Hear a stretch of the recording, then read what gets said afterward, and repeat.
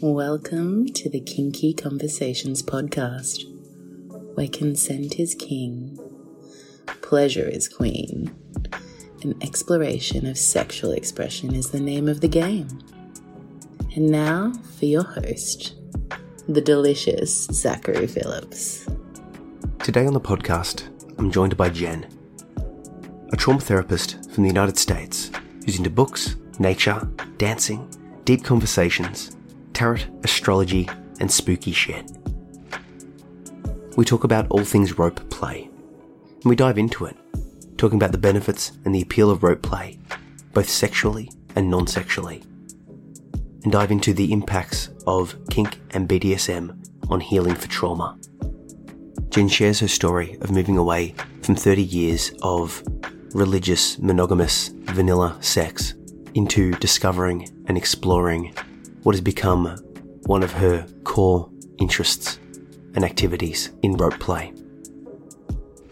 She highlights how society can shame us into not expressing our totality, and how that may limit us, both sexually but in all aspects of life. This was a deeply compassionate and empathetic conversation that will provide healing, growth, and fun ideas for everyone who listens. I know I got a lot from it, and it's inspired me to look deeper into rope play and shibari, both as a form of sexual expression and connection and play, but also as a form of art in its own right. This was an amazing conversation, one that goes quite deep. I know you're going to get a lot from it. And just remember, stay tuned to the end of the episode, and I'll play you a piece from the book Kink, Volume 1. Absolutely. Well, welcome to the podcast, Jyn. I appreciate your time in coming in, and yeah, let's get into the chatting. What do you think? Absolutely. All right, so I put out to the kinky community people who wants to jump onto the podcast, and a few people jumped back in, and I've got a wall full of people that are keen. You're the first one to book in, so we're going to go after this little break I took, so we're going to get straight into it. Okay. On Instagram, your handle is Galaxy Rope. Yes. You are a fan of the rope. I am very much a fan of the rope. I'm also very new to the rope and to all things hinky because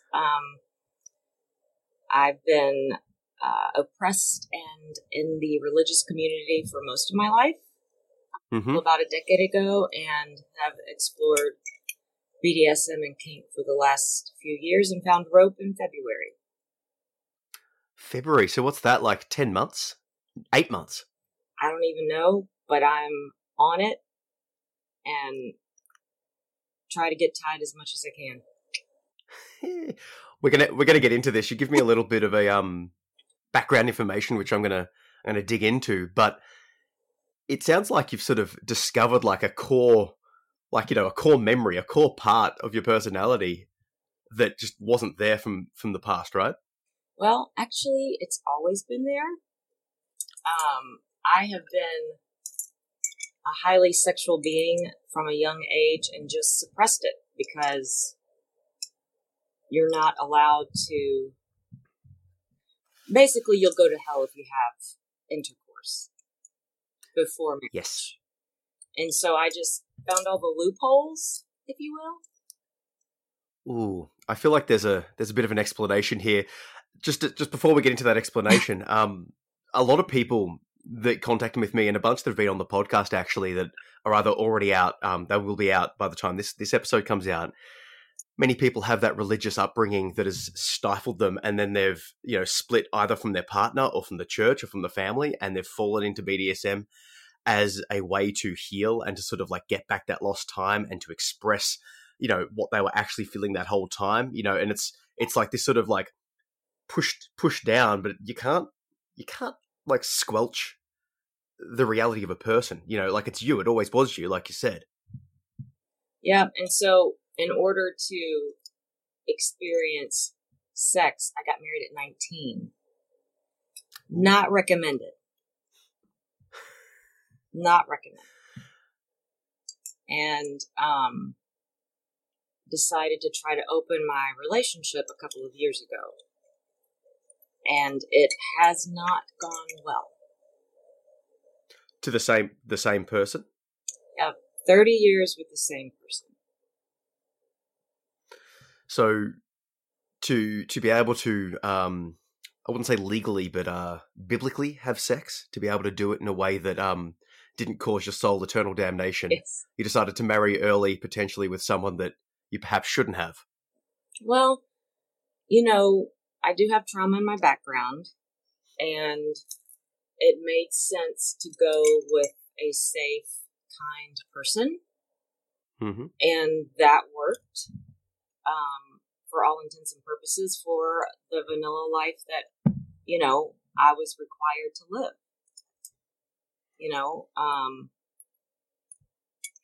Oddly, sadly, however you want to put it, it was very vanilla.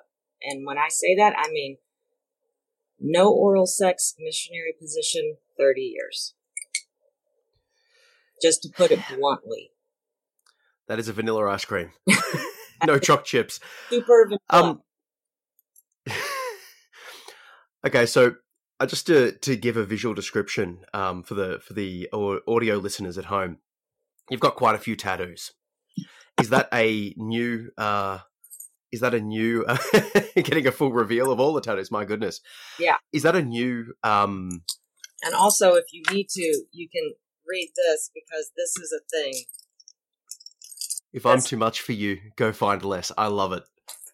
So, are they new since this sort of split into the BDSM, or is that always been a part of you, the tattoos? So I got my first tattoo 20 years ago, and then slowly but surely added a few. But what you see right now has been in the past few years. I've got a few full back. Yeah. I just slowly started Medusa on my back. Ooh. Villain. If you're gonna be a villain, be a villain. I've got Cruella hair. Medusa. Yeah, I was gonna say you got the black and white Cruella hair happening. You got the funky blue glasses. It's a good look. I'm loving that look, and it almost if I had to guess someone that was the like visually, this is going to be a typecast, but visually the exact opposite of vanilla, I'll go with your look. It's sick. I love it. Okay, so strictly religious upbringing, trauma in the past, vanilla for 30 years. What was the impetus to change, I suppose? Like where did that come from? Like you said, it was always there, but if it was always there, why 30 years? Why not 20 years? Why not? Where was that change? Can you pin it down to a moment or just a build up? Well, it would be great if we had just been a part of the church, but we worked for the church. We were music, worship leaders, youth pastors, college leaders, and I was raising children. And so you just live that life. And I could say how it played out for me in 30 years is that I always wanted sex more, and that just never came to fruition. Until after I tried to open up the marriage and I was exploring things, and that brought a new spice to my old relationship. However, that's kind of where it ends, because they still just want all of that sexual energy to be directed one way. No matter what kind of sexual energy, even energy that I don't even consider sexual energy. Sensual, erotic, which I think can be in friendships and other relationships. It doesn't always have to be a sexual relationship or I think we limit ourselves when it comes to sensual and erotic experiences to just like sexual relationships or long-term relationships. Friendships and platonic relationships can have that too. 100%. I've gone down with my partner the open poly sort of thing, and one of the reasons was that you can only get so much from one person. One person can only give you a certain slice of life, and to expect more from them is sort of unfair, you know, like get what you can and do what you connect with. But, you know, if my partner isn't into rope and I push her into rope, like unless it hits a spark like it has with you, right? It's not, you know, it's going to be sort of this if there is sort of consent, it will be like resentful consent, or it's like I'm doing this for you. Like that's not like a strong like fuck yeah, tie me up, like a buy-in. It's like a if you have to, like, you know, you can spank my butt a little bit if you want to. You don't want that. You want like a fuck yes or a hell no, and then so I can sort of see the logic there, and I do agree about that there is an intimacy that you can get that is outside of sex or separate from sex or as well with sex that goes, you know, to different relationships. So like if I have a female friend and I like compliment her looks, right? That's just such a small thing, but you know, some groups, some people, some partners, some religious organizations would look at that as just a compliment as being wrong. You know, that's such a small little thing. Can I go dancing? Can we go out to dinner or lunch together? Okay. Can we have a conversation about my feelings? At what level does it become iffy, you know?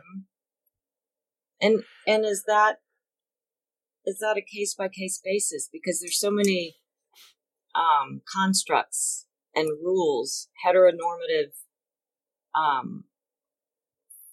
things that we've been brought up with that we never question.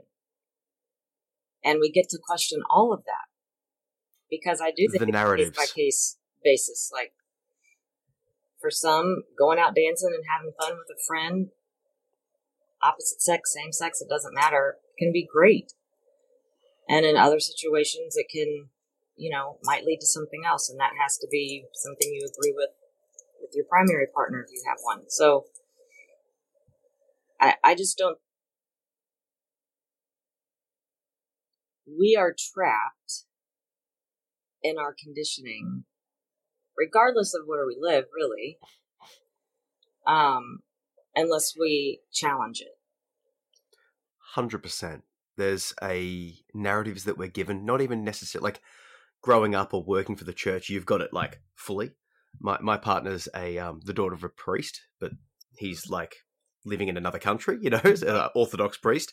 So she sort of found her own religiosity, but so, you know, I'm fairly close to it relative to, I suppose, the normal person. But regardless of society, if you're in the West, you've got this Anglo-Christian norm that even if you've never been to a church, even if you're still right, you're still bestowed, it's still on you. It's permeated our culture, and we are very strangely both puritanical, and we're heretics because we're lying to ourselves, and then we're also very exhibitionist at the same time. So it's a very confusing, show us more, cover up, like, the debate even on Instagram between a man's nipple and body hair and female's nipple and body hair. Like, what the fuck? I feel I've long thought this, right? We get mixed messages from society, and it's sort of like we're trying to like work out from the society as like almost like a parental figure, like tell us how to act. But society is full of multiple different things. So some people are like, yes, like show, explore, express yourself, and there's like, look at any modern music video, and it's like, yeah, like you can really almost say and do anything. But then it's like, no, but in your private life, be with one person. And it's very, very puritanical, and it's sort of like, yeah, it's fucking confusing. And then when you find a space like this one, I mean, just for me doing this stuff that I've done online, this podcast and like the poetry and the fiction that I've done, people in my life, like Australia seems to be more chill than the US, but like people are like, they're like, oh, check out, like I know, like I hear it third hand that people are talking about me in my social group. Yes. Not directly, but it's also like, hang on, this is fucking weird, or like, this is odd. And it isn't, like, I acknowledge that. And why don't you speak with me directly versus, like, also, good job on the poetry. I'm really appreciating it. I really am. Thank you so much. It's, there's more coming. I hope to get another Kink Volume 2 out. There's a bunch of poetry. I've got like 40 poems for it already, but I'm trying to add some short fiction, but the poetry comes, but the fiction doesn't. Well, yeah, the poetry that you are putting out actually addresses some of the problems, even in my short experience of wondering if you can find intimacy, vulnerability, and authenticity within the kink community and not just daddy dom sub situations that seem to take out some of that, or you seem to have a good balance of what it is to connect as a human and not use BDSM or kink as a way to protect yourself from something. What do you mean by protect yourself? Well, I mean, you can participate in all of these kinds of things as a way to escape, like most things, which is just fine. I never shame coping. I think that's how we get along. But I think that we do a disservice to BDSM and kink if we don't allow for the full spectrum of human experience, which would include connection, vulnerability, and authenticity. And that doesn't necessarily mean with every single person, or that you have some sort of deep, lifelong connection with every single person. It's just you include the human element in your poetry, right? The mind, the soul, even our traumas. And yet I find that there's a stopping point sometimes in BDSM kink where you can get very, you can feel very connected. You can feel a lot of good energy in the room. And then we kind of leave it there and hide behind it rather than allow it to be almost a doorway into exploration of self and connection to other individuals. I mean, I'm in this because of how I feel it opens us up to different connections. I feel there's a space or a deeper space in this community, but in communities in general of like the spiritual, right? Like yes. BDSM is, like just a different way to have sex if you look at it in like sort of the shallow perspective. Yeah. And a lot of the people in the online community are very, for the real extreme ones are just like jumping in your DMs like, hey, here's my dick. Like I get that. And it's like, ugh. But like, guys and girls, by the way, like it's mainly guys, but some girls will jump in and start being like, oh, hey, I'll be your slave. And then you're like, what the hell are you talking about? It's like, oh, are you not like, strong enough to handle me? It's like, dude, like, I have no idea who you are. Like, what are you even talking about? Right. But my idea is this. It's like you're in the space to either, like put out the memes and stuff, and it's like to laugh, to be educated in some capacity, or mainly connect. And if you're trying to connect, then it's the degree of connection you're looking for. If you enter the DMs and you're looking to get nudes sent to you, I mean, porn's free. So it's like this. There's this weird mental state. So it's like, why are you working so? I don't know. There must be some sort of need that needs to be fulfilled. It's like, no, this person is sending me this pic. I'm not exactly sure because it can't be about the picture. Right. It has to be about the picture being sent. But I guess what I'm saying on this is there seems to be like a deeper level of connection that BDSM can open up. If you're able to explore the depths of pain, of submission, of dominance, because submission and dominance are both very hard to do well, right? It's hard to submit fully, but it's also hard to dominate fully. Sort of people get this illusion of like, you just tell someone what to do, and it's like you're holding their trust in your hands. Like you're holding it's a weird space when you think about it. It's like the actual to dominate someone is like, if you think about it, what it means outside of the BDSM context, it's quite confronting to any sort of sane or normal person. But so there's a lot of space for intimacy there, and like, yes, you can do it as like okay, we're going to have sex, like a one night stand, and maybe that's where the intimacy sort of ends, and fair enough, you can have fun. Mm-hmm. But like, if you're to explore like CNC with someone, like that's and if you've got a background in trauma, like I've had that experience with some people that they wanted to explore that, and they've got a background in trauma. So now you're sort of playing with sort of like safe therapeutic healing through CNC. It's like this weird, like deep space. Like that's a lot. It is a deep space, and that's the thing, is that as kinky as I am, or as hypersexual as I am, I'm also a nerd about the science of it, because all of it is producing chemicals that are being released that are giving us, oxytocin and serotonin and dopamine and all these things that are actually good for us. And so every time I'm doing rope, I'm simultaneously, in a predicament and trying to navigate pain, but I'm also paying attention to the art and the science of the person who's tying me. And then as soon as I get into a rope space, whether you sink into it or rope drunk, as they sometimes call it, I'm immediately thinking of the nerdy science of the chemicals that are being released and how therapeutic that has been for me. Since the first time I tied, the first time, like I just sunk right into it and was doing, and this is not, something that would happen to everybody, but I was doing inner child work, and I got let down from that first suspension going, what the fuck just happened there? And I haven't looked back. And every experience is different, which I do love. But I'm always looking at the science of all of this, because to me, everything's on a spectrum. And so you can use it as play. You can use it as therapy. You can use it as connection. There's lots of ways to utilize it without limiting it. And I feel like it gets limited to, I get it because of what we call it. It's about sex. But is it really? Is it all about sex? Because it's on a spectrum, like everything else.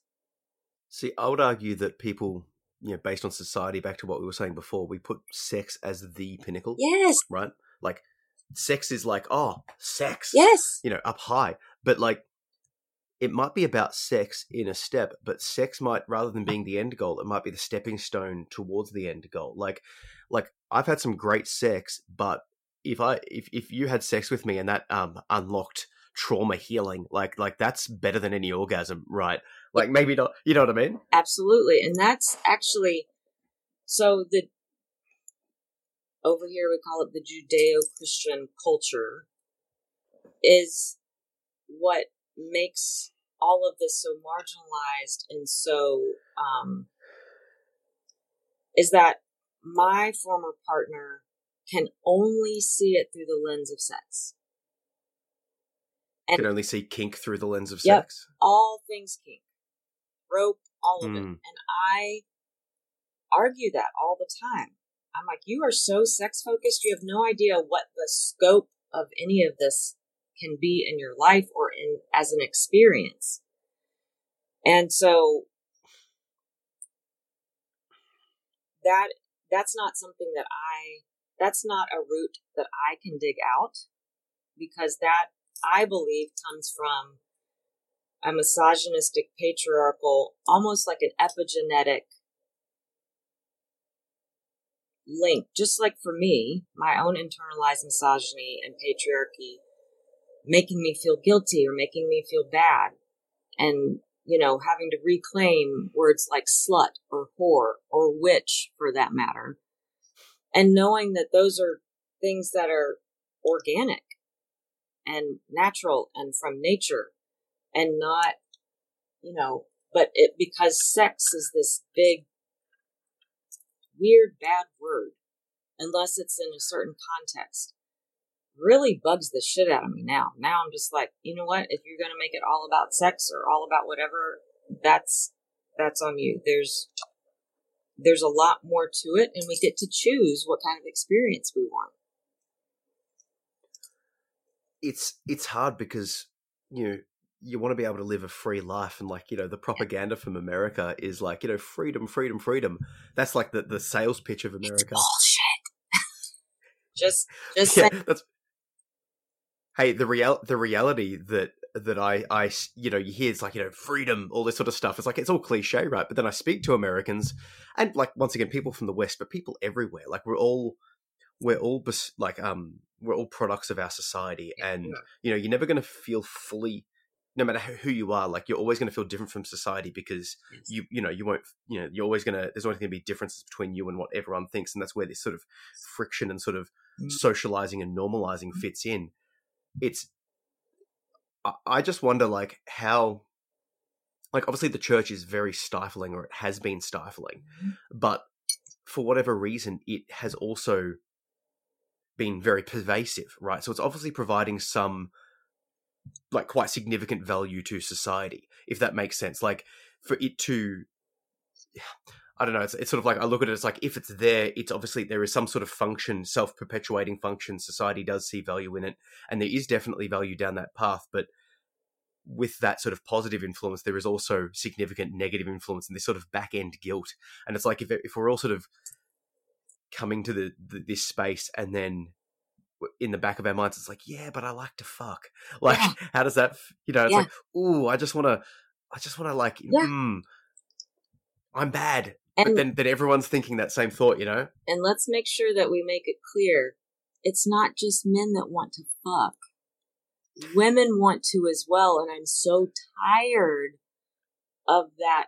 And especially shit like, okay, men are microwaves and women are ovens, in terms of like turning us on and all this foreplay bullshit. Like, there are women that can just go. There are women that like quickies. There are women that, and there are men that desire sex less. There's no, when we label things like that, of course, I think it all comes from the same source. And,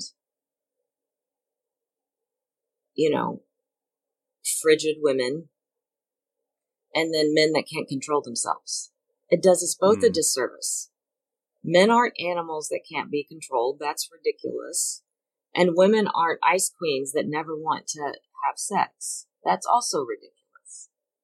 And yet we ascribe to it. And then I think it becomes a self-fulfilling prophecy.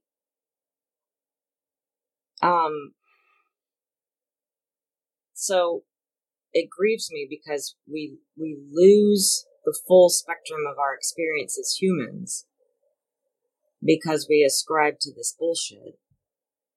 And, women like to have sex. Sometimes a lot. Anytime there's a label, anytime there's a generalization, you're bound to be making mistakes. It's like the same thing with a mental health diagnosis, with a gender, sort of like slotting in, a sexuality slot in. Anytime you slap a label on it, you're going to be wrong. Labels are good for diagnostic purposes, or sort of like, you know, maybe governmental research, insurances, and sort of granting. They need that. All of that sort of stuff, but from an individualized perspective, it's like, if you say to me, it's like, oh, hey, you're this, you're this, you're this, you're this categories. I'm a straight female that's into this. It's like, okay, but those are, you know, like 3, 4, 5, 10 words. Right. Like, you could tell me all of these things that you are or that you do. And no matter how long you talk for, it's like, no matter how many labels you give me, it's still not going to be you. You give me one label, I'm like, okay, that's gives me some information, but it's never the true human. And the problem is we have a tendency as people to look at the label and then ascribe judgment. Like, it's part of our brain, sort of, it saves time, you know, oh, this person is this, bam. And that's great and all, and it helps, but it leads to judgments that are often wrong. And those judgments, and this is what I've found, especially in America over the last several years, as we have moved so far from empathy to dehumanization, that my mind is blown. I don't recognize what I see anymore. And religion has been a big part of it. Now, the reason that people ascribe to religion, and I promise you, and it doesn't matter what religion it is we want to solve the problem of suffering, and there's no religion that answers that question. Now, I'm one that does not believe there's no nobility in suffering. I do not believe that you need to suffer to learn a lesson.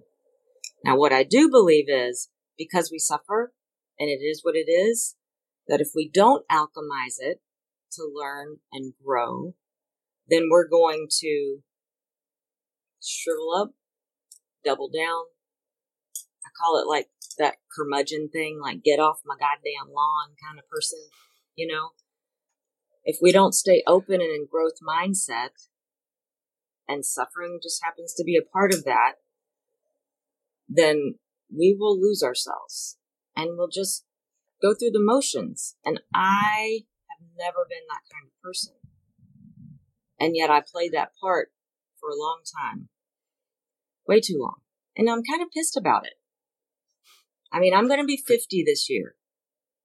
That's not a fun place to start over. And not just, I'm not ageist. I don't feel 50. Fuck all that. But still, it is the second half of my life. And I lost more than 30 years of experiencing my mind, body, and soul to its fullest because of constructs that served a specific group of people. White men, no offense. And, you know, it's about control. And suffering is just something that we will not understand because there's not an answer for it. Oh, there's so much to deconstruct there. You've said that you do trauma therapy, right? Mm-hmm. Or you are a trauma therapist. Yes. Trauma-informed therapist. In America here, we have a grassroots group called Integrate that has collected from the West Coast to the East Coast practitioners that are trained and trauma-informed. Because the question forever has been, what's wrong with you? It's the wrong question. It's what happened to you. And it 100%. Makes a difference, not just in our mental health, but our physical health. Because if doctors ask that, they'd quit telling people to fucking lose weight. They'd actually pay attention to their trauma history and understand where illness comes from. Because until you give me blood work, you cannot tell me that someone's weight is attributes to their illness. So what happened to us is more relevant than this concept of what's wrong with us. Because guess what? There's nothing wrong with us. We're not broken. We don't need to be fixed. We have to figure out how to manage life. Management. Coping. And we can't shame coping because it's what keeps us surviving. So no, I don't want anybody strung out on any kind of, I don't want horrible things to happen to people. But if people survive and they come out on the other side, to shame how they cope to get there serves no purpose. There's a lot to be said there. I like what you said. You're not broken, but it's like what happened to you. Mm-hmm. Are you familiar with Dr. Gabor Mate? He recently did a book on the myth of normal. Absolutely. I'm making my way through that at the moment, and I've been listening to him talk on a few podcasts and stuff. And his basic premise seems to be, it's like, society itself is broken or has issues that are causing, in a variety of different ways, religion, childbirth, financial stress, social media, like just in every way you could point to society and be like, hey, this isn't normal. So the issues you're facing, you're just trying to like survive in an abnormal yes. Environment. The monkey that you are can't handle. Like I wake every day and I feel stress about money. I feel this sort of low level resting anxiety that just sort of sits there. And it's like, I try to point to it and it's like, it's nothing really, but it's like, what if I lose my job? What if this person, and it's all of these little sort of things. And it's like, whereas part of me sort of craves like a problem I can face. Like, it's like, oh, if I was in, back in the day, it's like that animal there, if I kill that animal, I get to eat. Like, that's a problem I can manage. It's visual. It's, Well, and the thing is that we keep talking about fixing a broken system. The system isn't broken. It's working just the way it's supposed to, because if we are unhappy with ourselves, people make money.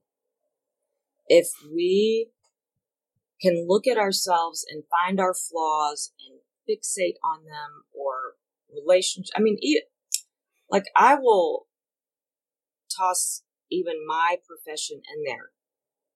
I practice decolonizing therapy because white men have controlled that as well. The DSM is a book that, everybody wants to diagnose somebody with borderline personality. Well, before borderline personality, the diagnostic was hysteria. And who got locked up for hysteria? Women. And what was in the DSM not that long ago? Being homosexual, which is not a word that you should be saying anymore, and trans people. That did not get taken out until the last 30 years. So we've got a system that works to make us feel guilty, bad, and then marginalizes the what they consider extreme, including queer folk, BDSM, kink, all of these things. See, I want to know, because it's like there does seem to be, and there obviously historically has been, the white male narrative, but it's not like there's a bunch of white. Well, maybe there is, but the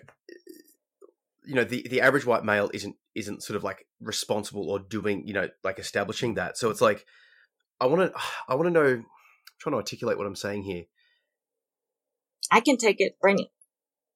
Just say it. I'm trying to get what I'm saying, because it's like there is a needle to thread here, because obviously, there is, a historical absolute oppression of everyone from that group. Right.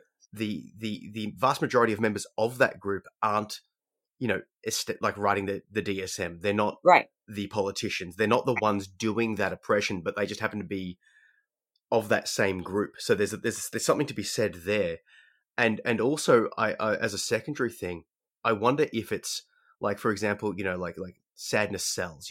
If you're upset at yourself, it will sell. If you're not happy with how you look, it will sell. Yeah. So then I wonder if it's a form of like capitalism itself, as in, everyone driving down these different paths, and then you collectively look at it as a whole and go, yeah, well, white men are in the vast majority of power positions, and that's, based on a historical precedent of, England and then America sort of spreading their hegemony, and then and that's this is sort of where we've landed, and then the majority of the world just happens to sort of go, oh shit, now we're here.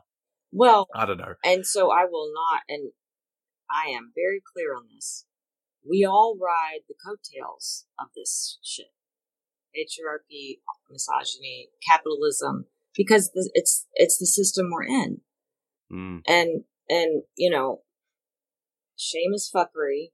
So like, we can't feel shame that we're in a system and we have to participate in a system. I just have to be aware of myself and my own unconscious bias as a white woman. And that's for individuals to take care of. I'm not here to point fingers at people. I'm going to point a finger at myself, because I know that I will continue to have unexamined bias that will come to the surface as I grow and learn. And I'll do the best that I can. But and I also believe that it's epigenetic. If you know about epigenetic trauma, there's a lot of epigenetic trauma that runs through all of us in terms of oppression in general. And capitalism is just where we're all stuck.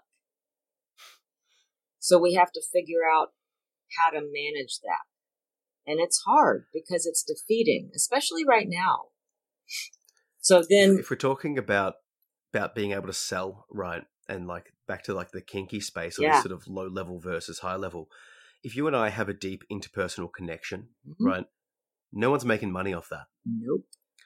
So it's sort of it's not incentivized. Like I'm not even convinced. Like there's not even this like overarching evil conspiracy. It's just people just want to make money because they have to survive, right? Right. So it's like, how can we, and if everyone's pushing down that path, but if we can get back to this connection, this space, this, thank you. Yes. How much does a typical shibari rope set cost?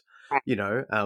And then you find, like it couldn't be more than, a couple of $100, plus lessons. And now you find someone to play with and you're getting into this, rope drunk space with someone. You're exploring your safety, your traumas, your submission, your dominance, your art.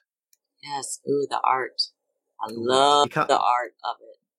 All of it. It's that's not incentivizable. I do want to pull the conversation back to the rope play, to the rope drunk. Can you share on that? What are we talking here? You get tied up and you sort of fall. Is it similar to like the subspace sort of concept?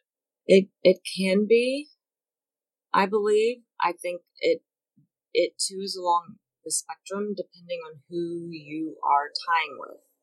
So there's shibari rope, and then there's predicaments, or seminawa as they call it, where you are more in a space of having to navigate how you're going to manage whatever predicament the rigger has put you in. And then they may shift that, transition you into a different shape, or adjust a rope, and now the pain is somewhere else, and you have to figure out if you can sink into that or if you've reached your limit. And all of this negotiating internally. And here's the thing that I think is very, very important about rope. Rope isn't a joke. It is serious business. And one of the reasons that it's empowering for me as someone who's come from religion is that if you do not use your voice, you're both in trouble. So if you don't know how to communicate, this feels off. I don't know about this. And when you're training, I know they call them rope bunnies and rope shit like that, but like rope model, rope bottom, you have to be so in tune with your body and yourself, and advocating for yourself, because you are not just responsible to yourself, you're responsible to the person tying you, because they're trusting you to tell them if there's a problem or a suspected problem, because you actually want to say something before something gets too far. So there's lots of literature on that. So that, I don't have to, there's lots of literature on being a rope bottom and the dangers of it. So I do want to say that first and foremost, that rope sounds exciting and it's great, but you need to be with someone who knows what the fuck they're doing, because injuries happen all the time, even with the best. Okay, so I do want to say that. So what happens with me is that there's a chemical cocktail that I'm quite aware of, and it runs the spectrum from either I can sink really deep into something almost otherworldly, where I'm doing kind of deep work at a subconscious level, and then it can be very much from like a pain sensation that you would get from other like BDSM impact play or things like that. And then for me, my response to that is to laugh hysterically. I'm not sure why that's my pain response, but it is. Is that I just laugh until I'm like, okay, I gotta get let down now. Like I find my limit. So it's a big range, but one of the things that I love about it is I want to be challenged, not just with pain. I want to be challenged with shapes. I want to be challenged with the art of it. I want to be challenged with the eroticism of it. I think there's just, like, for someone who gave their life to a singular thing, didn't really have hobbies, to find something that I'm very passionate about right now has given me life. And I'm very appreciative of the people willing to participate with me and allow me to be a rope bottom. You know, I'm not a spring chicken, but I am here for it. And I'm here to be challenged by it and to grow from it. And also the connection is wonderful if you're with good people, right? And, you know, you have to pay attention because within the rope community, and there are groups that you can join, there are predators just like anywhere else. But when you tie with good people, and again, it's not always about sex, it can have a sexual component to it or an erotic component to it. But rope is a lot of things. And it just depends on how you're wired, how you're going to experience it. But like for me, I want to be tied anywhere, everywhere, all the time. Like this could be my full-time job. Although I love being a therapist. Rope is something that has shown me my strengths, has also shown a light on my weaknesses in a way that I can actually address them, if that makes sense. It does. I wanted to sort of dig into a couple of things. I like what you said about how you sort of really have to be able to advocate for yourself, but also you're feeling the different parts of your body to know what you're enjoying, what you're not, where the limits are. Just that very fact alone seems very therapeutic for someone that's gone through past trauma or whatever, because you're reconnecting to your body in such a strong way. It's like, oh, this is like, oh, my art, like mind body connection gets lost, and to sort of reclaim that sounds strong. Somatic is what we call it in our therapy. Somatic? In the therapeutic community. It's very somatic. I fully appreciate that, as well as the, I suppose, the cognitive side of things in terms of articulating where you're at and where you're not. Both of those two things together, obviously with trust. And like you said, like every community has good and bad people. I find an interesting thing, like I haven't got explored rope myself. I do want to at some stage, but I'm not 100% sure, like, finding a community, finding people, someone that's interested in doing it, all of that sort of stuff. But I do Brazilian Jiu-Jitsu, a martial art, and the way I do that so bad. That's my next step. You'd probably love it, because there's a lot of analogies. You've got to trust your training partners. It's not at all sexual, obviously. Right. It's a fighting style, but you've got to trust your partners, and you tap out either verbally or with your hands when you've had enough. Yep. And over time, you start to learn what's safe and what's not. So when you first start with someone, you get onto their back and you go to do a strangle on them, you go to choke them, and they tap straight away because they're freaking out. Oh, someone's on my back, I'm getting strangled. Or someone's got my arm, they're applying a joint lock, I'm, let go. All power to them. I've been doing it for about 10 years now. So I very, very, very well know my limits, as in I know when I'm close to passing out. I know when my bones are close to permanent damage. And I've taught myself to accept and embrace non-damaging, non-lethal pain. Yes. And there's obviously, I feel like there's a distinct crossover there. And it's like, my purpose isn't to, I suppose there is an exploration of it, and I do sort of explore it internally. But the goal is like, okay, well, if I can sort of deal with the pain you're giving me, that's combat effective. I can then use that to deal with that. Okay, I'm safe. Oh, I need to readjust, using it to know where I am relative in a fight situation. Obviously, it's different, but is there some? Does it sound like there's like a crossover here? It's more. It seems rope seems more sort of internal, like as in like sort of you're exploring what you can and cannot do. I I guess what I wanted to sort of dig into this, like sort of relating these analogies. What's the goal of rope? I know that sounds like maybe it's like an interesting statement, but let's say you're tied up and you're feeling that pain. For me, it's like I'm not a fan of pain per se, but I want to sort of like from the martial arts perspective, I feel it. I'm like, okay, I can handle that. It doesn't actually bother me. It's just a sensation. I'm not getting damaged. So I'm okay to stay here and be safe in my defensive sort of martial arts structure. But I'm not there just letting someone hurt me or like apply pain to me, non-damaging pain for the sake of it, if that makes sense. Although I have sort of thought about like what is actually happening. So there is a bit of sort of an internal investigation. I guess, yeah. What's the if it isn't sexual, right? Because obviously you said there's a sexual component and erotic component. Can you talk on the non-sexual side of things? What do you get from it in that space when it's not sexual? I do want to go down the sexual path as well, take all of the sex, all of the eroticism out of it. Talk to me on that space. Okay. So I'm going to do what we call in therapy self-disclosure. Okay? If you don't mind. Go for it. So part of my trauma is weird story, but my dad was a typical yelly, meanie, abuser.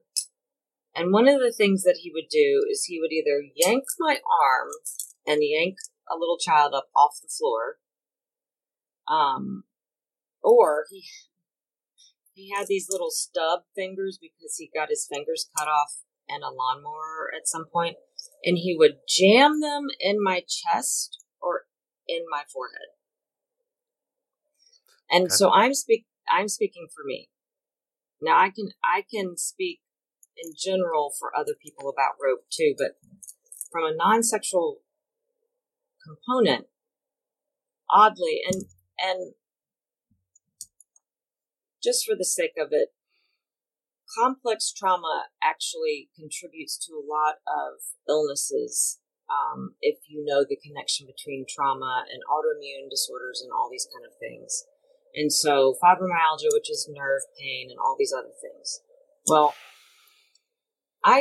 when I'm activated or triggered, I can feel the pain in my arms or my chest as if I were back in that space.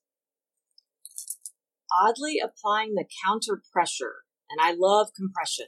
So part of rope is compression, and some people love the compression, so tighter the better. I don't, maybe not everybody loves the compression part. So when I get tied at my arms or I get a chest harness and there's good compression, I can feel that release of trauma pain from like a somatic space. And it's very soothing. So the physical binds, it's like a big hug almost. Yes. Okay. And I know there's nothing sexual about that per se. Like that's like, no. Yeah, like that's not a sexual thing at all. It's just, rope is tied to that sexuality. But if you're describing like getting joy from a physical sensation, that doesn't, that's like wearing a warm jumper. Would you describe wearing a warm, fleecy, nice thing as sexual? You wouldn't. No. You could. And one of the things that I loved is that one of my riggers would tie a chest harness that I could just wear around during the day. And it was very comforting, and it was very, it was empowering. There was a little bit of like naughtiness to it just because you're wearing something that people think is naughty. Not that it is, but having that constant pressure that I got to wear as the chest harness was wonderful and therapeutic. And so, and that goes for, I'm talking about my arms and my chest, but leg compression, all of it, toe rope, hair rope, all of those things provide some form of somatic release that is very therapeutically helpful. And then, I can see So just to interject there, I can see an analogy to the martial arts as well. Like people come to train and all of this sort of stuff, but once again, in our society, when do people get to physically contact each other? You know, if you come to a gym, you're on top of each other, you're fighting, you're there, you're talking, you're sweating together. Nothing sexual. You just it's physical contact. You know, and like I think a lot of people don't realize that they're part of the benefit is this, you know, dopamine or serotonin or whatever, you know, release of having physical contact with someone. It's like where you know, it's like aggressive yoga with one another, manipulating each other into different body spaces, but you're getting physical contact. And you know, if you don't have a partner, if you don't have a pet, if you live alone, if your job doesn't involve physical contact, when in this world do you get to physically touch someone in a socially acceptable way that isn't sex, right? You just simply don't. And particularly once you're out of like, I'm talking from a guy's perspective, once you're out of like high school, you know, you don't get that sport even, you know, unless you join up and do something. So it's like, you just don't get this. I said it to a few of the guys at the gym and they sort of like, you know, the ones that are a bit more accepting of this idea because it's like, oh, touch, I'm gay. Ugh. Yes. Okay, calm down. It's nothing to do with Calm that. Like down. humans need touch. Like look at monkeys, like monkeys that don't engage with, you know, homosexual same-sex behaviors will rough and tumble with each other. Like it's a natural animalistic thing. Doesn't make them gay. Like not that matters, but like, you know, if you do think it matters, it's not, you know, but the ones that are receptive to that concept do agree. It's like you get to have physical contact. You get that body pressure. Like I do disability support work as my, you know, main job as I'm building up all my online stuff. And one of the things that the clients need sometimes is physical pressure, just like a weighted blanket or a big hug or, you know, all of that sort of stuff. And like, not just the kids or the adults that are disabled, like humans. You know, sometimes my son's upset and I just hug him. I just put him under my jumper and just ride him around like this, you know? And oxytocin is powerful and necessary. 100%. And, you know, what did they came out with that little, you know, 20 seconds of a hug to get to the place where that starts to get released into your body. And if you tell me on that. So, you know, no offense to people that do this, but if you give me a hug and you pat me while you're hugging me, go away.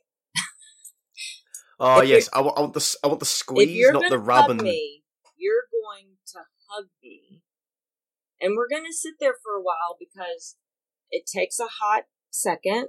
About 20 is what they estimate for the oxytocin to start to flow. And if you go back to Gabor Mate and anything that he writes about addiction and mental health is about our loss and lack of connection causing us this pain. He is big on connection as humans, as a reason for just addiction. And so it grieves me, especially where I live, how polarized we are, because it's easier to dehumanize and disconnect. And even after the global pandemic, someone has made the observation that was an opportunity for us to connect better rather than be divided. And yet it's created the opposite effect in a lot of ways. And so, you know, I guess to go back to kink, it's like,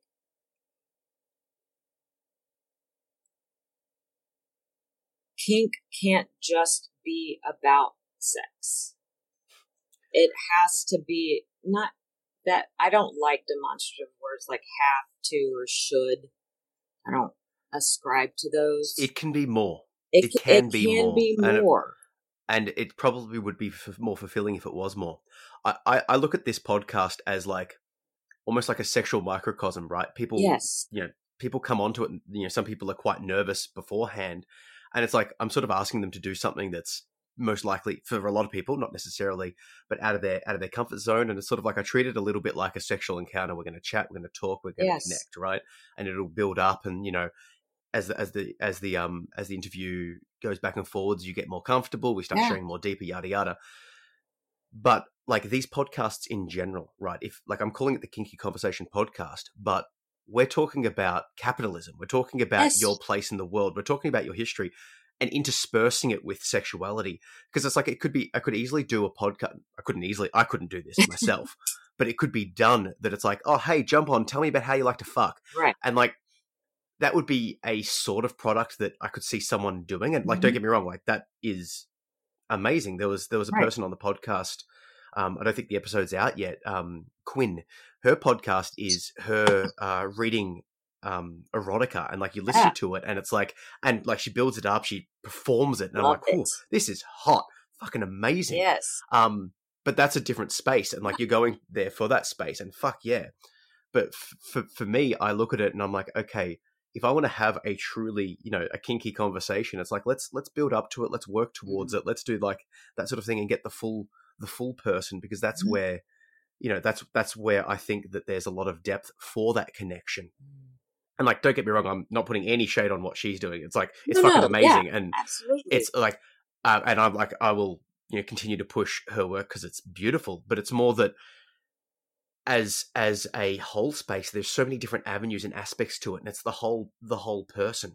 She's writing fiction effectively, but to be able to have a truly kinky conversation, if I wanted to get to the depths of what you personally like and why you do it, I need to know about your full thing. If I was just to come straight out and be like, hey, tell me about how rope gets you off. Yeah. Oh, like who is the person getting off? What do you mean by getting off? Where are we getting? Do you see what I mean? Yeah. There's so much more that you can explore there. That So I want to tell you a story, just a brief story about a connection that I have with a person, because so I've discovered several things in my exploratory journey. I'm a masochist. I'm an exhibitionist.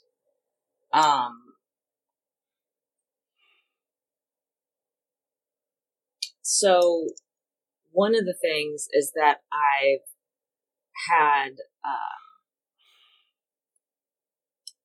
erotic conversations via DMs or whatever. But one is with somebody else who's deconstructed from religion. And what's cool about it is because, and maybe everybody's different. I have some ability to compartmentalize, and I don't, I think they ascribe that to men a lot of times, but like, so I can have this kinky, really hot conversation with this friend of mine, and then hop on the phone and we can talk about our religious trauma, and they're married, and their partner has a boyfriend, and all of this thing, and yet we just enjoy each other's company. But our sexual connection is connecting and play and fun. I don't know how to describe this, but it has its own niche, I guess, where it's a lot of things, but it's connecting. And part of it is... It's connection more than... It's not just about the sex. It's the connections that... This is what I was saying before. People put the sex as the peak, but like... Yeah. Like if I have a friend, if you were, close to me, like geographically perhaps, and we chatted and we connected, we could connect, we could explore, we could have sex. Yes. But like it's another option of human connection that, because it's put on such a pinnacle. Yes. It's like, if we were to have sex, it would be an option, a part of it, but it doesn't have to be the end space per se. It's not doesn't have to be the goal. The connection it's a part of connection. And it's like, I love the combo because first of all, it's fun. We both get shocking, right? Yeah, it's fun. It's fun. We both get to explore these parts of ourselves that we repressed for so long. Right? Talk about naughty things that, or be creative, because part of it is, this is a creative space too. Like, I don't think people, but, of course we have erotic art, shibari art, but there's an art and a flair to sexting or to even impact play. Like, what are you going to do next? I mean, you have to be creative. It's a creative space. Sex is art.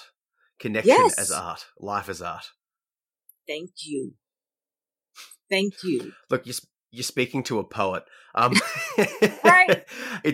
I look at this like I'll chat to people, in the DMs, and they're sort of I regularly get this, and it's sort of part of it saddens me. It's like man, like I feel safe around you, but I don't feel safe around other people in this space. And I'm like, it's because I'm not like, I don't know, I'm treating you as a person first before I treat you as anything else. And like, and it's interesting because people in this space, particularly, like, and I will use the generalizations, but particularly people that are more submissive, which is mainly the feminine, right? Obviously, right. broad categories here, and a lot of the time people in that category do have past abuse, or they've got parental figures that, model certain behaviors.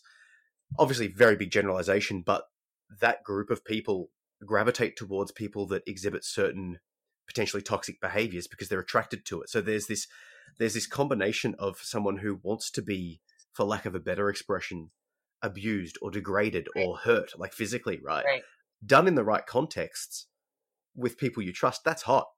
Done in the right context, that's fun, that's consensual, that's like that's fucking amazing, and that's healing, like we've said.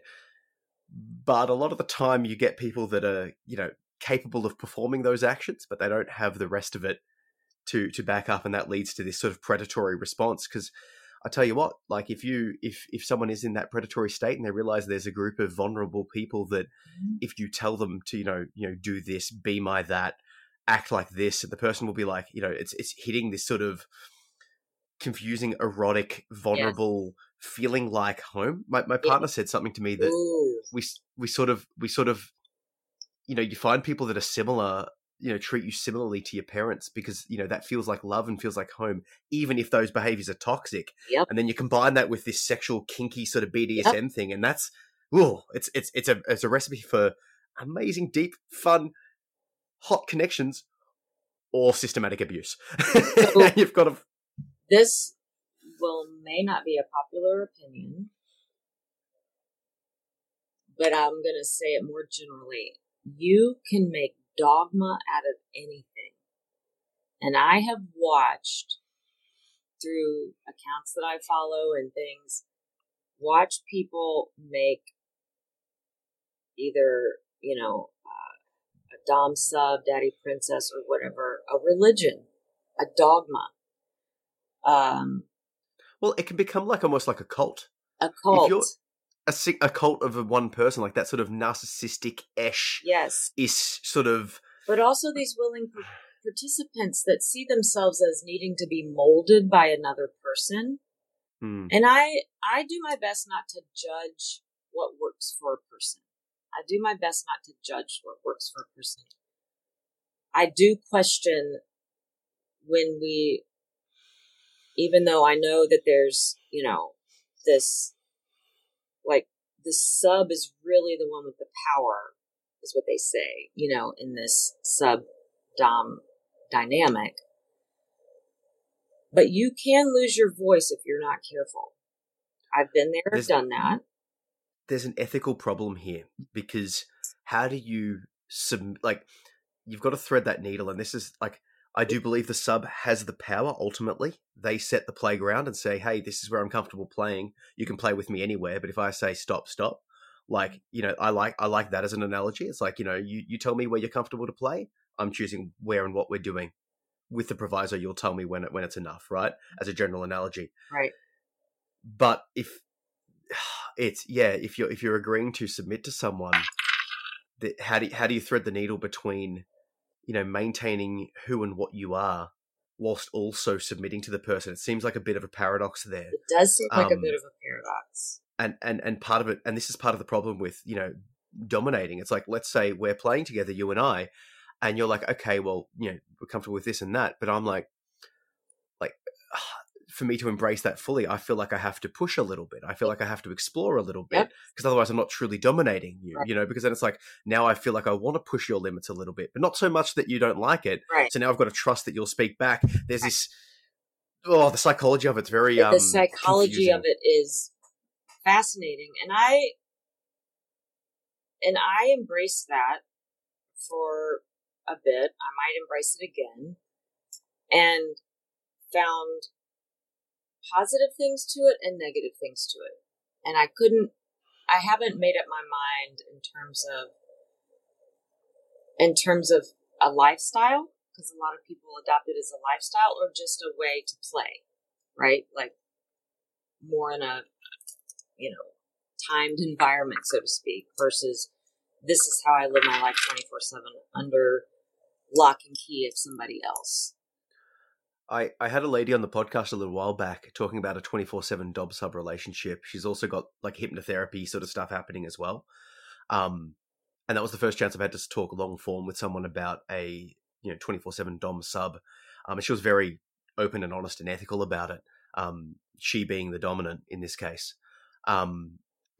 And like I liked it was interesting to look at it from the gender reversed typical. Because like the narratives pop up, if it is a male dominant and a female submissive, there's a lot of that, like, because it's weird, isn't it? Not weird, I don't mean weird in that sense, but it's like there's a weirdness to it that we have this sort of new age feminism, female empowerment, but then you also have this seemingly people wanting to, typically the masculine is the dominant, typically the sub is feminine. And both parties like that, but then they sort of don't like.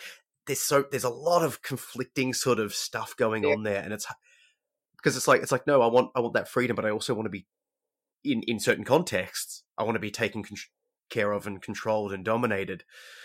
One of the things that I realized in sort of the subspace is, especially as a over-functioning female who does a lot of emotional labor all their lives, is the reprieve from making decisions. Just kind of having a blank space where it's just whatever is up to the dom, like whatever. So there was some of that I could experience. But then there's another part that really resembles religion to me, because a lot of religion, especially, well, I'll just go with what I'm familiar with, evangelicalism, is the man basically forms the woman into the godly female she's supposed to be. And I read a lot of sub-language that is very much the same, even capitalizing him in their descriptions, where I'm problematic because my behavior is so erratic and I have ADHD or I have trauma, and daddy knows what's best for me. And that's very much, God knows what's best for me. So, and again, what works for somebody, I'm never going to argue, as long as it's not harming anybody else, I don't want to argue that point with them. But I find it very interesting because I'm a social scientist at heart. I nerd out on this shit as much as I enjoy it. And I just find it fascinating because it's no different than subjecting yourself to a religion to tell you how to live and breathe in the world so that you don't have to. Because religion is very black and white and makes things easy. Like there's a checklist, right? Have your quiet time. Go to church every Sunday, and life works out. But life's not like that. It's a both and. Everything's both and. And so underneath everything sacred is something profane. And under everything profane is something sacred. I remember the first time I walked into a tattoo parlor because, oh my God, tattoo parlors.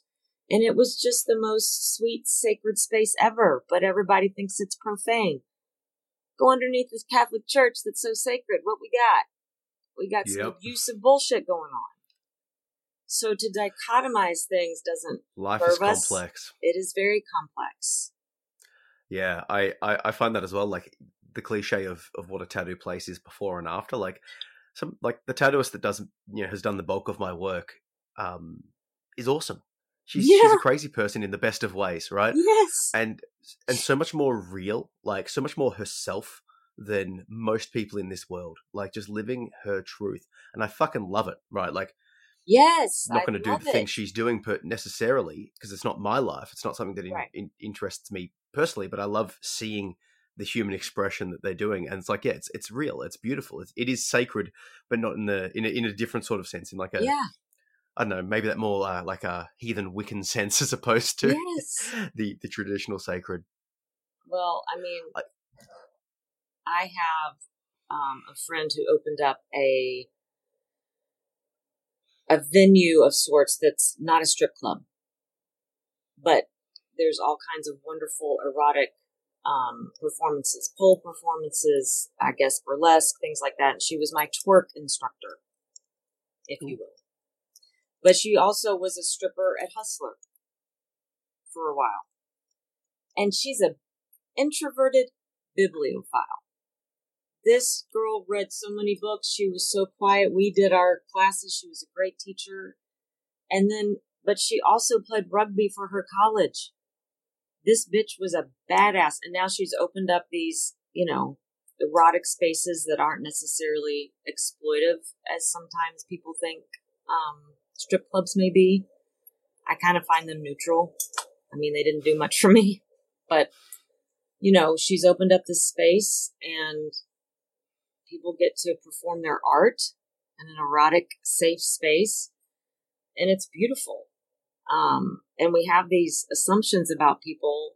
And this stripper was not a stripper. She was a person who loved books and to be quiet and to, so it's in the margins where creativity actually thrives. And that's what scares people. And then they double down in their judgment because the mainstream seems so safe, but it lacks creativity. I mean, if you watch any movies that talk about that, there's some movies that start out in black and white, and as things transform, it turns into color because creativity is entered.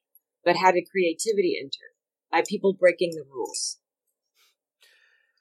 I love how society props up rule breakers as, the cool or the ones to be followed and stuff, but simultaneously doesn't want you to break those rules. I've said to my partner, I'm a crazy, neurotic, erotic poet or whatever I am, and it's craziness until it's successful, and then it's visionary. You're crazy until you're visionary. If I grow the Patreon, support me on Patreon. If I sell a bunch of books, support me on Patreon. If I prove my point. If I become successful, i.e., I can live off my art, my poetry, this space, all of the stuff I'm doing online, I'm now visionary, and people will come to me for advice and that sort of stuff. And like the way that the kinky Instagram is growing, I'm getting like 60 to 100 followers a day. It's fucking ridiculous. Absolutely. Right? It's already going quite well. I've got the affiliate stuff happening, so selling dildos, it's great. Love it. Yes, sell the dildos. But sell those dildos. But what I'm getting at is if I'm successful in that, now I'm someone that is to be revered, to be followed. It's like, oh, you broke out, you did the thing, you escaped the trap. But until then, it's like, oh, look at Zach writing that erotic poetry. Isn't that fucking weird he's talking about? It's this shame until I've made it. So it's like, not only do I have to fight against my own self-worth and self-doubt that's funded by these pre-narratives and past trauma and all that sort of stuff, I have to sort of push back against apathy. Not necessarily like people's trying to stop me. Maybe that's a function of my white maleness, but because I'm free to try. But I still have to push back against apathy, and the societal norms and people just not getting it. It's like people aren't throwing down the doors that I know to be like, hey, like, how can I help you? That's fucking amazing. They're like, but I know. And like, the more successful I am getting, and I've got very limited success now, but the more success that I do get, the more people will start to be sort of see it as an inevitability that of course it would be successful. It's like you look at you post fact and go, all the people that you see that are successful, it's like, of course it would work. It's like, well, at the time they didn't know it was going to work. You're just seeing it after the fact when they are successful. So I guess what I'm saying is like on the artistic expression side of things, you've got to, yeah, it's in those margins. It's in the margins where artistic expression will happen to its purest. And then if it becomes too successful, then it becomes mainstream. Mm-hmm. And here's something that I do want to. One of the hardest things, and I maybe it's, and you can speak to it as a male, but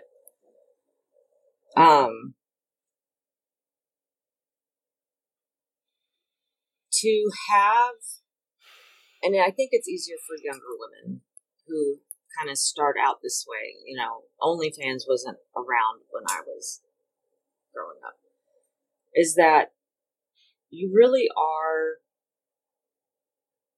demonized fully when you embrace your full self, sexuality included. And when you embrace that part in a bold way,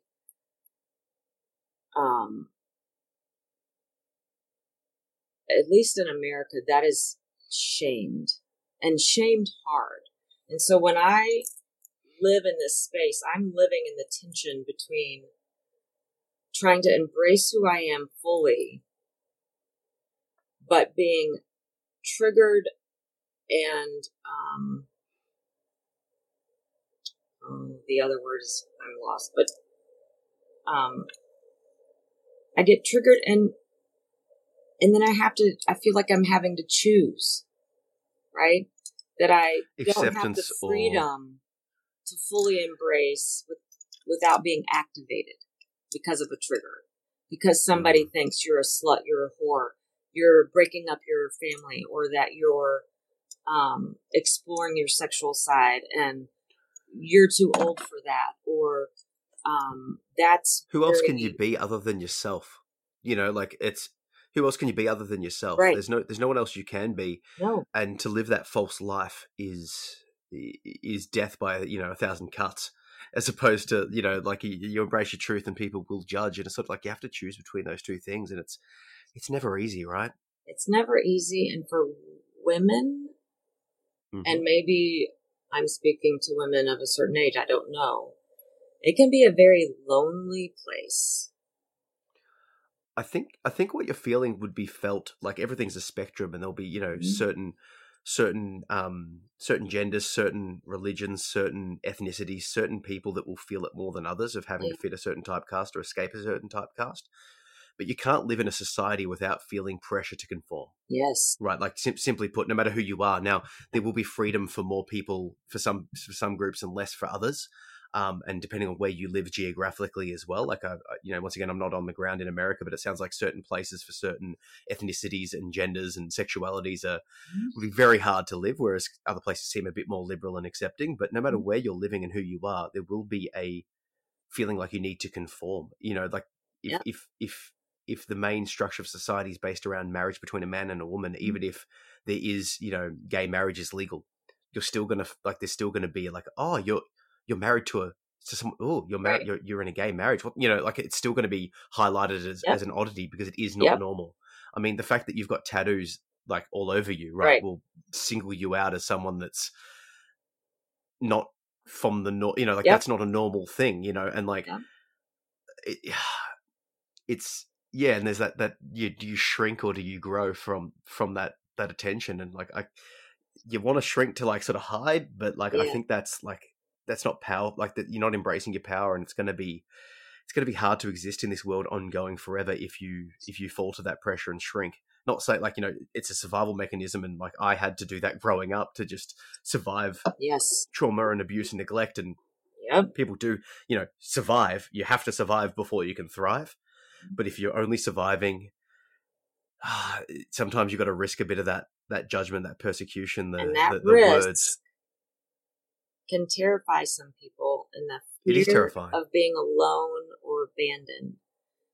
And I want to just say, in general, to all of us that live in that space, even if we only live in it at times, is that we're not alone. And we can find our people if we're willing to take that risk. And I know it's scary as hell, but liberation and authenticity and vulnerability are a strength, not a weakness. That's what I'm trying to do with this space online, this podcast, the Instagram channel, all my stuff is like, hey, like this is real. Real people are real. Real connection is real. What you're feeling is real, you know, and you aren't alone. It's hard to, you know, I feel quite lonely myself because it is, you know, going down this path is sort of isolating, and you but that's, I suppose, one of the hidden boons of the internet age is that you can find people, maybe not in your own local community, and like ideally you find people in real life that you can connect to and not feel so alone. But if you come across this podcast and you're like, hey, like these people are talking some of my truths, or if you come across like the poetry that I'm writing and you're like, okay, I'm connecting with this. The thing is if you're feeling it, other people have felt it. You know, like you are individual, but you're not that individual to think that you're having thoughts and feelings that are completely outside of the norm. Yeah. Like they might be informed by unique circumstances, they are, but your feelings down all of these different paths will be similarly felt. And perhaps you can find that connection, like you said, with your friend that you've had some fun DM sexy play, and then you can talk about your religious religious traumas afterwards. It's like, you'll find a deep connection down that path. Well, you know, despite what society says, there's value and expansion in kink and BDSM experiences. And 100%. Expansion is about growth mindset. It's about, and that doesn't mean everybody has to be into kink or BDSM. It's really just anything that is shamed into the margins. And you get to find your thing. You get to find the thing that ignites you and makes you feel alive. And for me, it was rope. And for me, I look at it like a personality thing. You might find that like, oh, this hobby is great, or this, you know, type of dress is great. It's like, well, this aspect of kink is great. Mm-hmm. So like people ask me what my kink is, and it's like, well, you know, or what anyone's kink is, and it's like, yeah, this is you're sort of discovering another aspect of your personality that was hidden. Yes.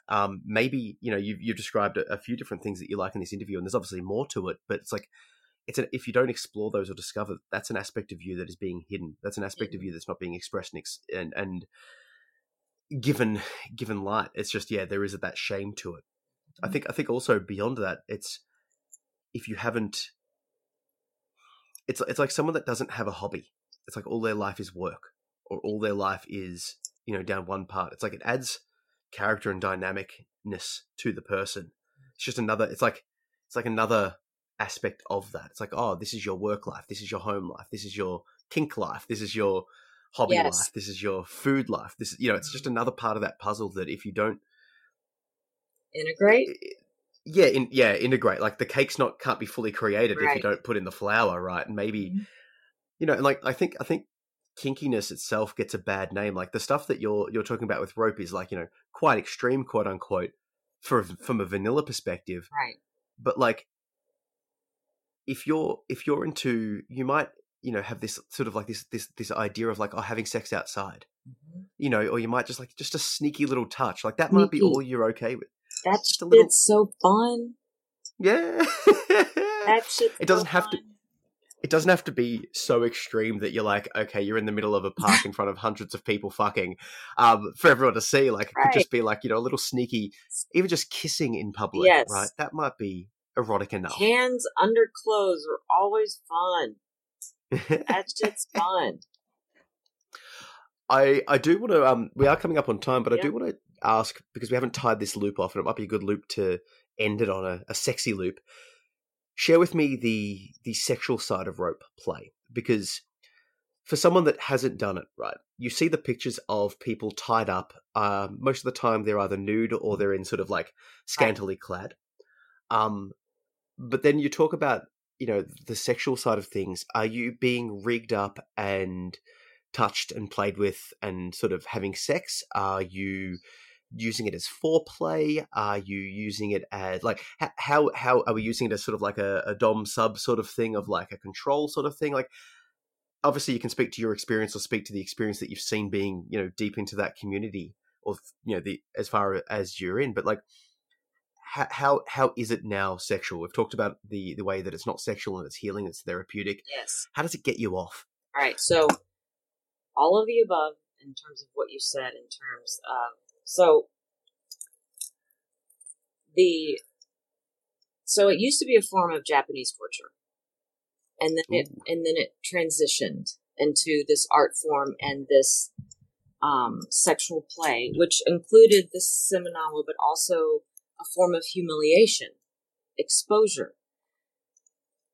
I would encourage anybody to go and look up readings around people that write about shibari rope, because it's actually fascinatingly beautiful, because there's a psychological component to, like when you see and they expose the breasts, or they put you in a tie that's, somehow exposing, or they rip the underwear down. There's like some sort of humiliation, but there's a point to it to bring you beyond the ego, right? So then there's nothing left. The sexual part of it is, and you just have to talk to individuals, okay? But like, for me, at this point, as soon as I hear that rope slap on a mat, I'm done. Especially if it's with somebody that has really good sexual energy. Now, I can tie with some people where it's just fun. But when it's in an erotic space, and then they pull that rope across your body, or they, pull it and then pull you towards them in a almost a forceful way. So that would be like almost a dom sub feel. But there's this combination that it's hard to describe sometimes, of somebody being in charge of your body in a way that's very erotic, and they know what they're doing. So again, people that are trained in this kind of stuff, and based on your agreements, like, that's not automatic that rope and sexual play go together, but you can definitely, if that's how somebody, if that's an option within somebody that is a rigger, you can negotiate that. I like to negotiate that because it's fun in the best kind of way, and it's a sexual experience that transcends other sexual experiences I've had. And again, it's hard to describe because you've got a lot of chemicals going on, and you're still trying to manage pain versus pleasure, or they're one and the same sometimes. And if you're in pain whilst you're receiving that sexual pleasure, it's like, surely that like will put, the frontal cortex, the deciding sort of anxious sort of stuff to the side, because you're dealing with pain, you're dealing with pleasure, you're dealing with this position, and it just might be enough to sort of get you out of your own way into that pleasure space. But to have a trained and good rigor is, especially when it comes to sexual play, is really important, because they know how to pull the rope, how to use their body as a brace as you're being kind of tossed back and forth. And all of that is a very wonderful erotic build. And then if you want to go so far as to be tied in a position that's, say, fuckable, that's also an option. So I like to get into the practicalities of things, just because all of these different things there's a practical side of things that I'm imagining here. You might be rigged up, suspended, and you can play with different positions. You might be rigged to a structure on the ground or the bed, or you might just be rigged to yourself. Is that sort of where we're sitting here? And then upon negotiation, you've decided, okay, we can take this further than just the straight rope play. And usually a lot of times that's negotiated ahead of time if necessary. Mm-hmm. And because depending on what the tie's about, you do transition in your ties. There's floor ties, there's partials, there's full suspension, and you can negotiate anything between that floor tie all the way up to suspension. And it's not always, of course, intercourse. It can just be physical play with touch. And I mean, you can add all kinds of impact play to that as well. It's a lovely combination, I'll say. I feel like there's a level of depth to this that you could just explore down different variations and stuff. Absolutely. Wax. I can picture, like suspension play with different sexual positions and acts, and there's a whole variety of things. I could imagine like a dom sub slave sort of situation where you've got them tied in a certain position, the humiliation play if that's your play, if that's your thing, or the pain play, punishment. Like there's so many different things that you could potentially go with. There's the level of expertise would be necessary, because to me it's like, not to me, but like someone starting out, you might be thinking like, I could just tie someone up. Yeah. You probably can't. Like realistically, like I've tried to tie someone up before. I have no skill, and it didn't end well. I had to untie them because they, were losing circulation. So obviously talking about it, and we didn't know what we were doing other than like, hey, let's just make sure we're safe. All good riggers have scissors at the ready. 100%. We did not have scissors. We were just it's like, oh, this will be fun. And then you go the other side of things, and you tie them up loosely and shitly, and they're not tied up. It's just pretendies, and that's not fun either. Well, I will tell you, one of my funnest was not one of my more fun ties. I've had I've had more than two, but was just being tied to a bench and double topped with a flogger. That was fun. Lovely.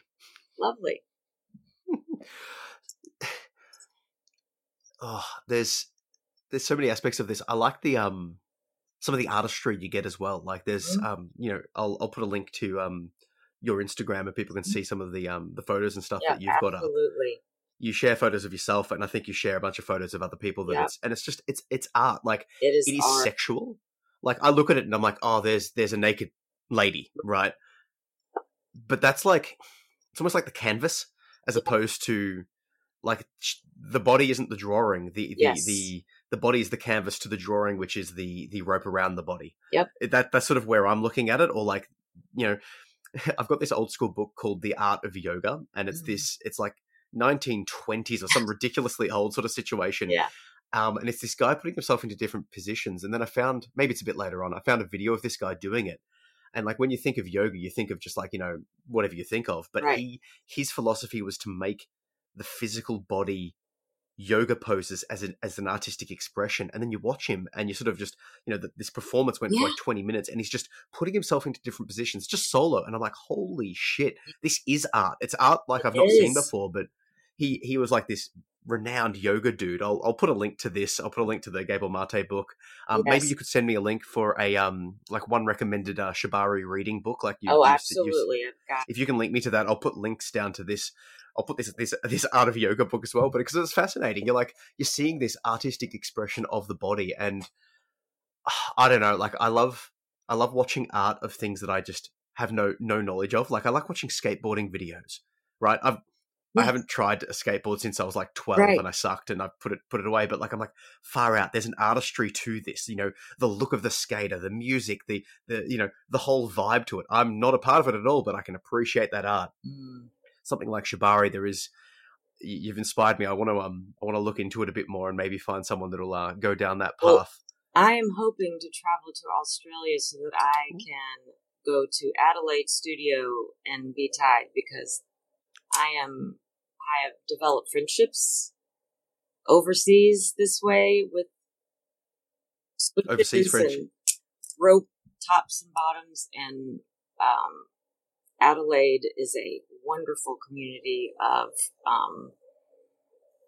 riggers and bottoms and models. And really, Adelaide? I dream of coming over there and spending at least a week, if not two, just to get the shit tied up.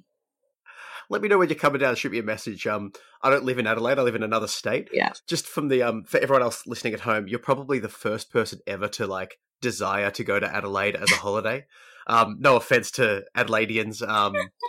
You know it. We know it. Like people are going to Queensland. They're not going. We need to get Adelaide on the map.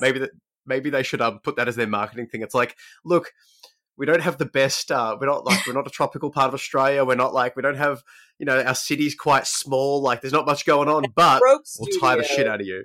That ropes. I'm gonna get some Adelaide hate, but look, you all know it. Okay, just calm down, Adelaide. Except like now you've got me inspired. Maybe a trip to Adelaide will be Hey, look, they do performances that are so hot, I can't even. So.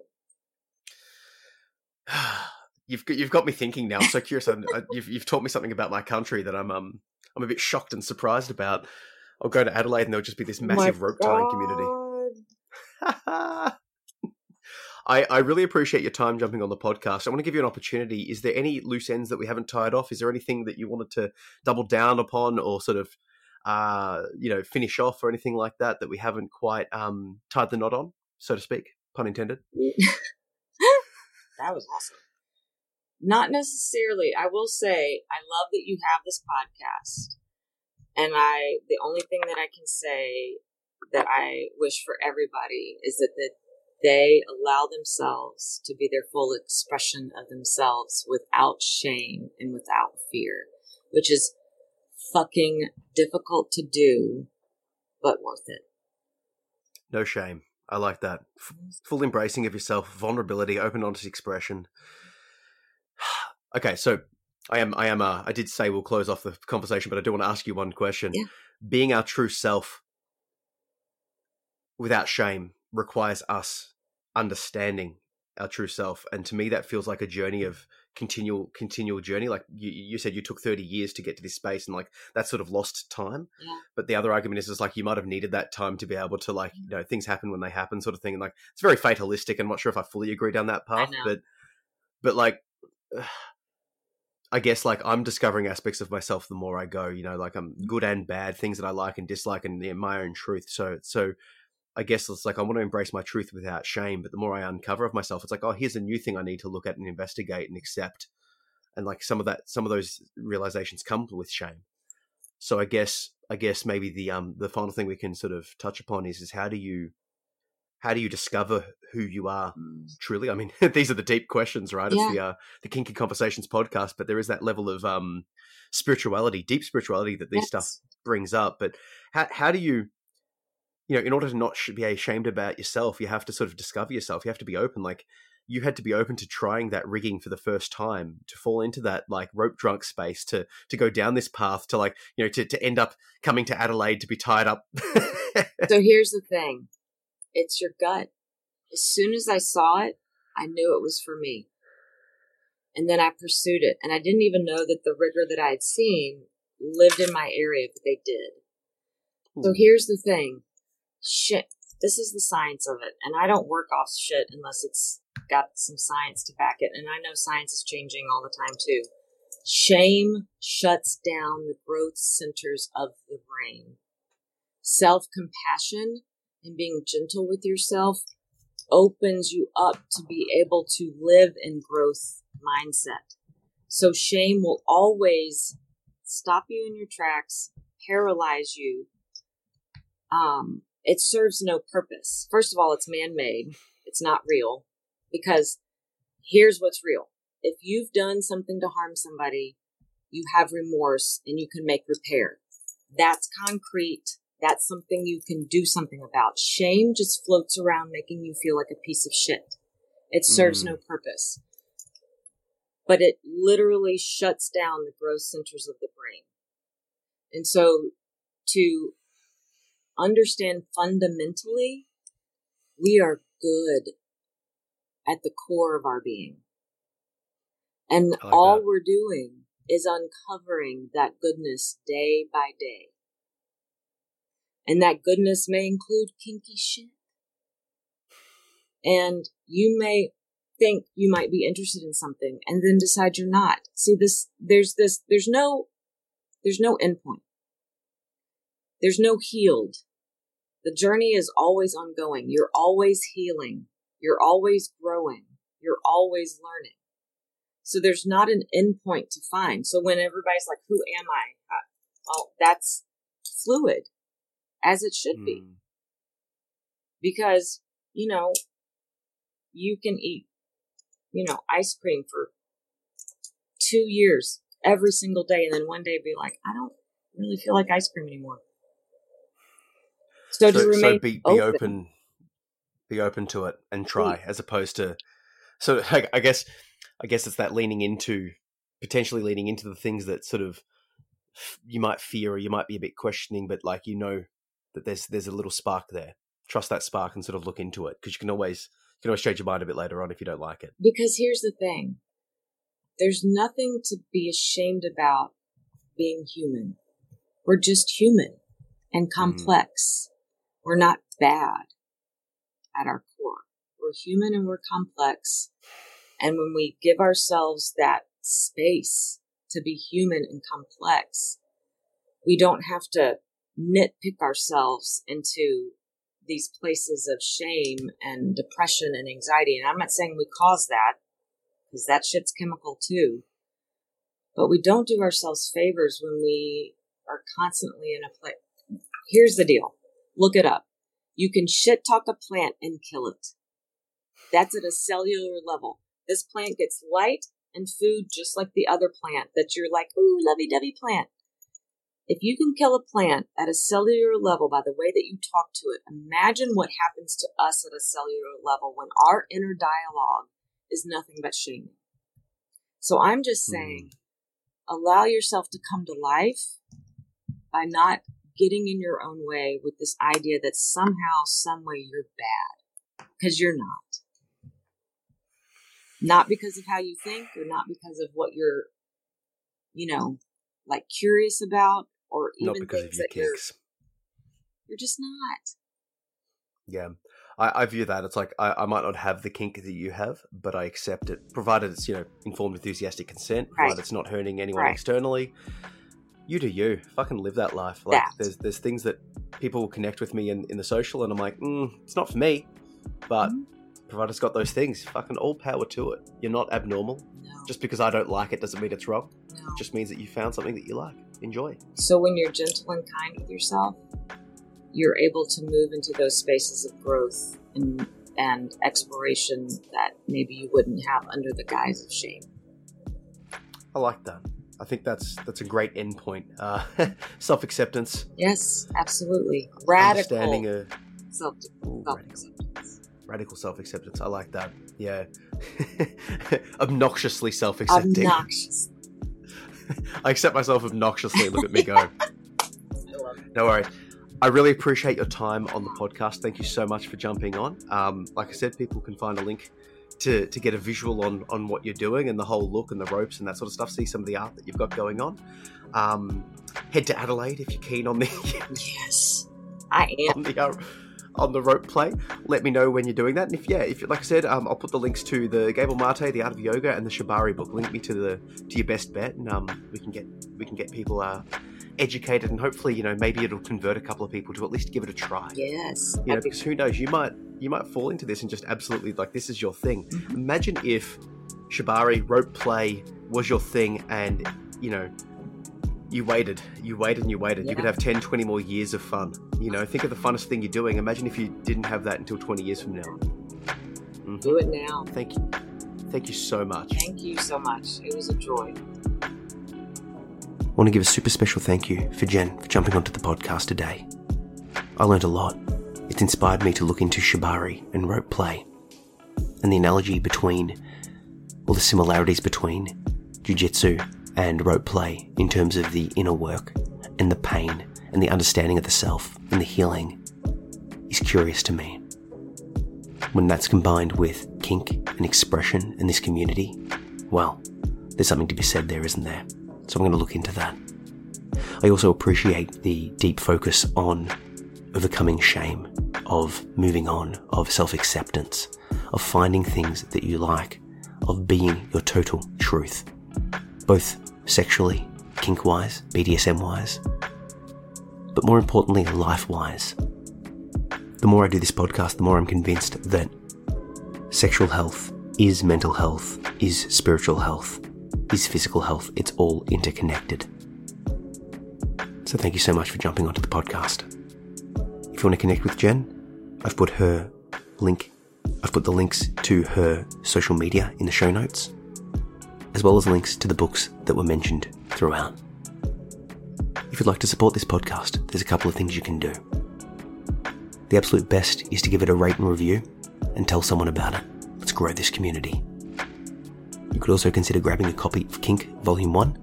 It's out now as a paperback, ebook and audiobook, and it's a collection of kinky and BDSM inspired short fiction and poetry. The ebook is only a couple of bucks, and I narrate the audio. You could also consider joining the Patreon. Patreon supporters on the $5 per month tier get early access to all episodes, behind the scenes footage, exclusive access to the Discord channel so you can connect with me and other members, as well as exclusive access to the sultry sound bites, which are 2 to 10 minute musings on sex and sexuality that you can't find anywhere else. If you're in need of any sort of toys or pleasure objects, head over to honeyplaybox.com and use the coupon code KINKY at checkout for 20% off. And I'll put a link down in the show notes for the Patreon and the Honey Playbox link so you can grab yourself those. And now I'll leave you with a piece from the book Kink, Volume 1. Enjoy. It's not you, it's me. The fucking asshole just broke up with me 2 hours before my shift. And here I was, thinking it was all going well. He actually said the words, "It's not you, it's me." Like those sounds actually came out of his stupid mouth. Arsehole. Unfortunately, a month later, there was a party. Hosted by the one mutual friend who hadn't chosen sides. My side, that is. And insisted on inviting us both. So of course, I turned my outfit all the way up that night. Heels, perfume, red lipstick, and that lacy choker chain that I knew drove him wild. I planned to find someone I'd never met before and, well, seduce him. But it didn't quite go that way. I've always been a sucker for shots. I can't say no to the first, and well, once I begin, I can't help but go for glory. On the one hand, I did make out with a few cuties, but unfortunately, it was never in front of him. After a few, I found myself alone by the fire. Not gonna lie, my head was spinning. Then he approached, offering a cup of water. I threw it in his face and slapped him hard. I let him know in no uncertain terms what specific features of the typical asshole he exhibited. Apologizing, he pulled out a second glass from behind his back, saying, "I'm sorry. I suggest drinking this one, but by all means, throw it as well. We both know I deserve it." We got talking. He got vulnerable. He opened up. He cried. It really was him and not me. I knew he had a fucked up past, but not the extent. He told me how my advances had scared him. He even told me the specific moment that he had internally broken, when the switch inside had decided to trigger itself and turn my label from fun into threat. I had just given him a t-shirt with the words, "Save water, shower together," printed on it. One of the jokes we flirted about before we got together. Before we saved water together. He apologized again, letting me know how sorry he was for what he'd done. Or more specifically, how he'd done it. Well, that combo certainly sobered me. So, I got back on the shots and danced some more. But I couldn't get him out of my mind. Later on, we were the last to head back outside. We were sitting on camp chairs on the blind side of the fire. We could see into the house, but were, for all intents and purposes, invisible to those inside. Then I really turned it on. I told him he was going to show me just how sorry he was. I was going to make him work for his apology. I spoke to him with the same words he used to speak to me when we were in bed together. I told him what I wanted, and I made him do it. It really was quite naughty of me, don't you think? We didn't get back together. I was too hurt, and at the time, he was too broken. I'm glad we spoke, and perhaps the sex was cathartic as well. It was fun at least.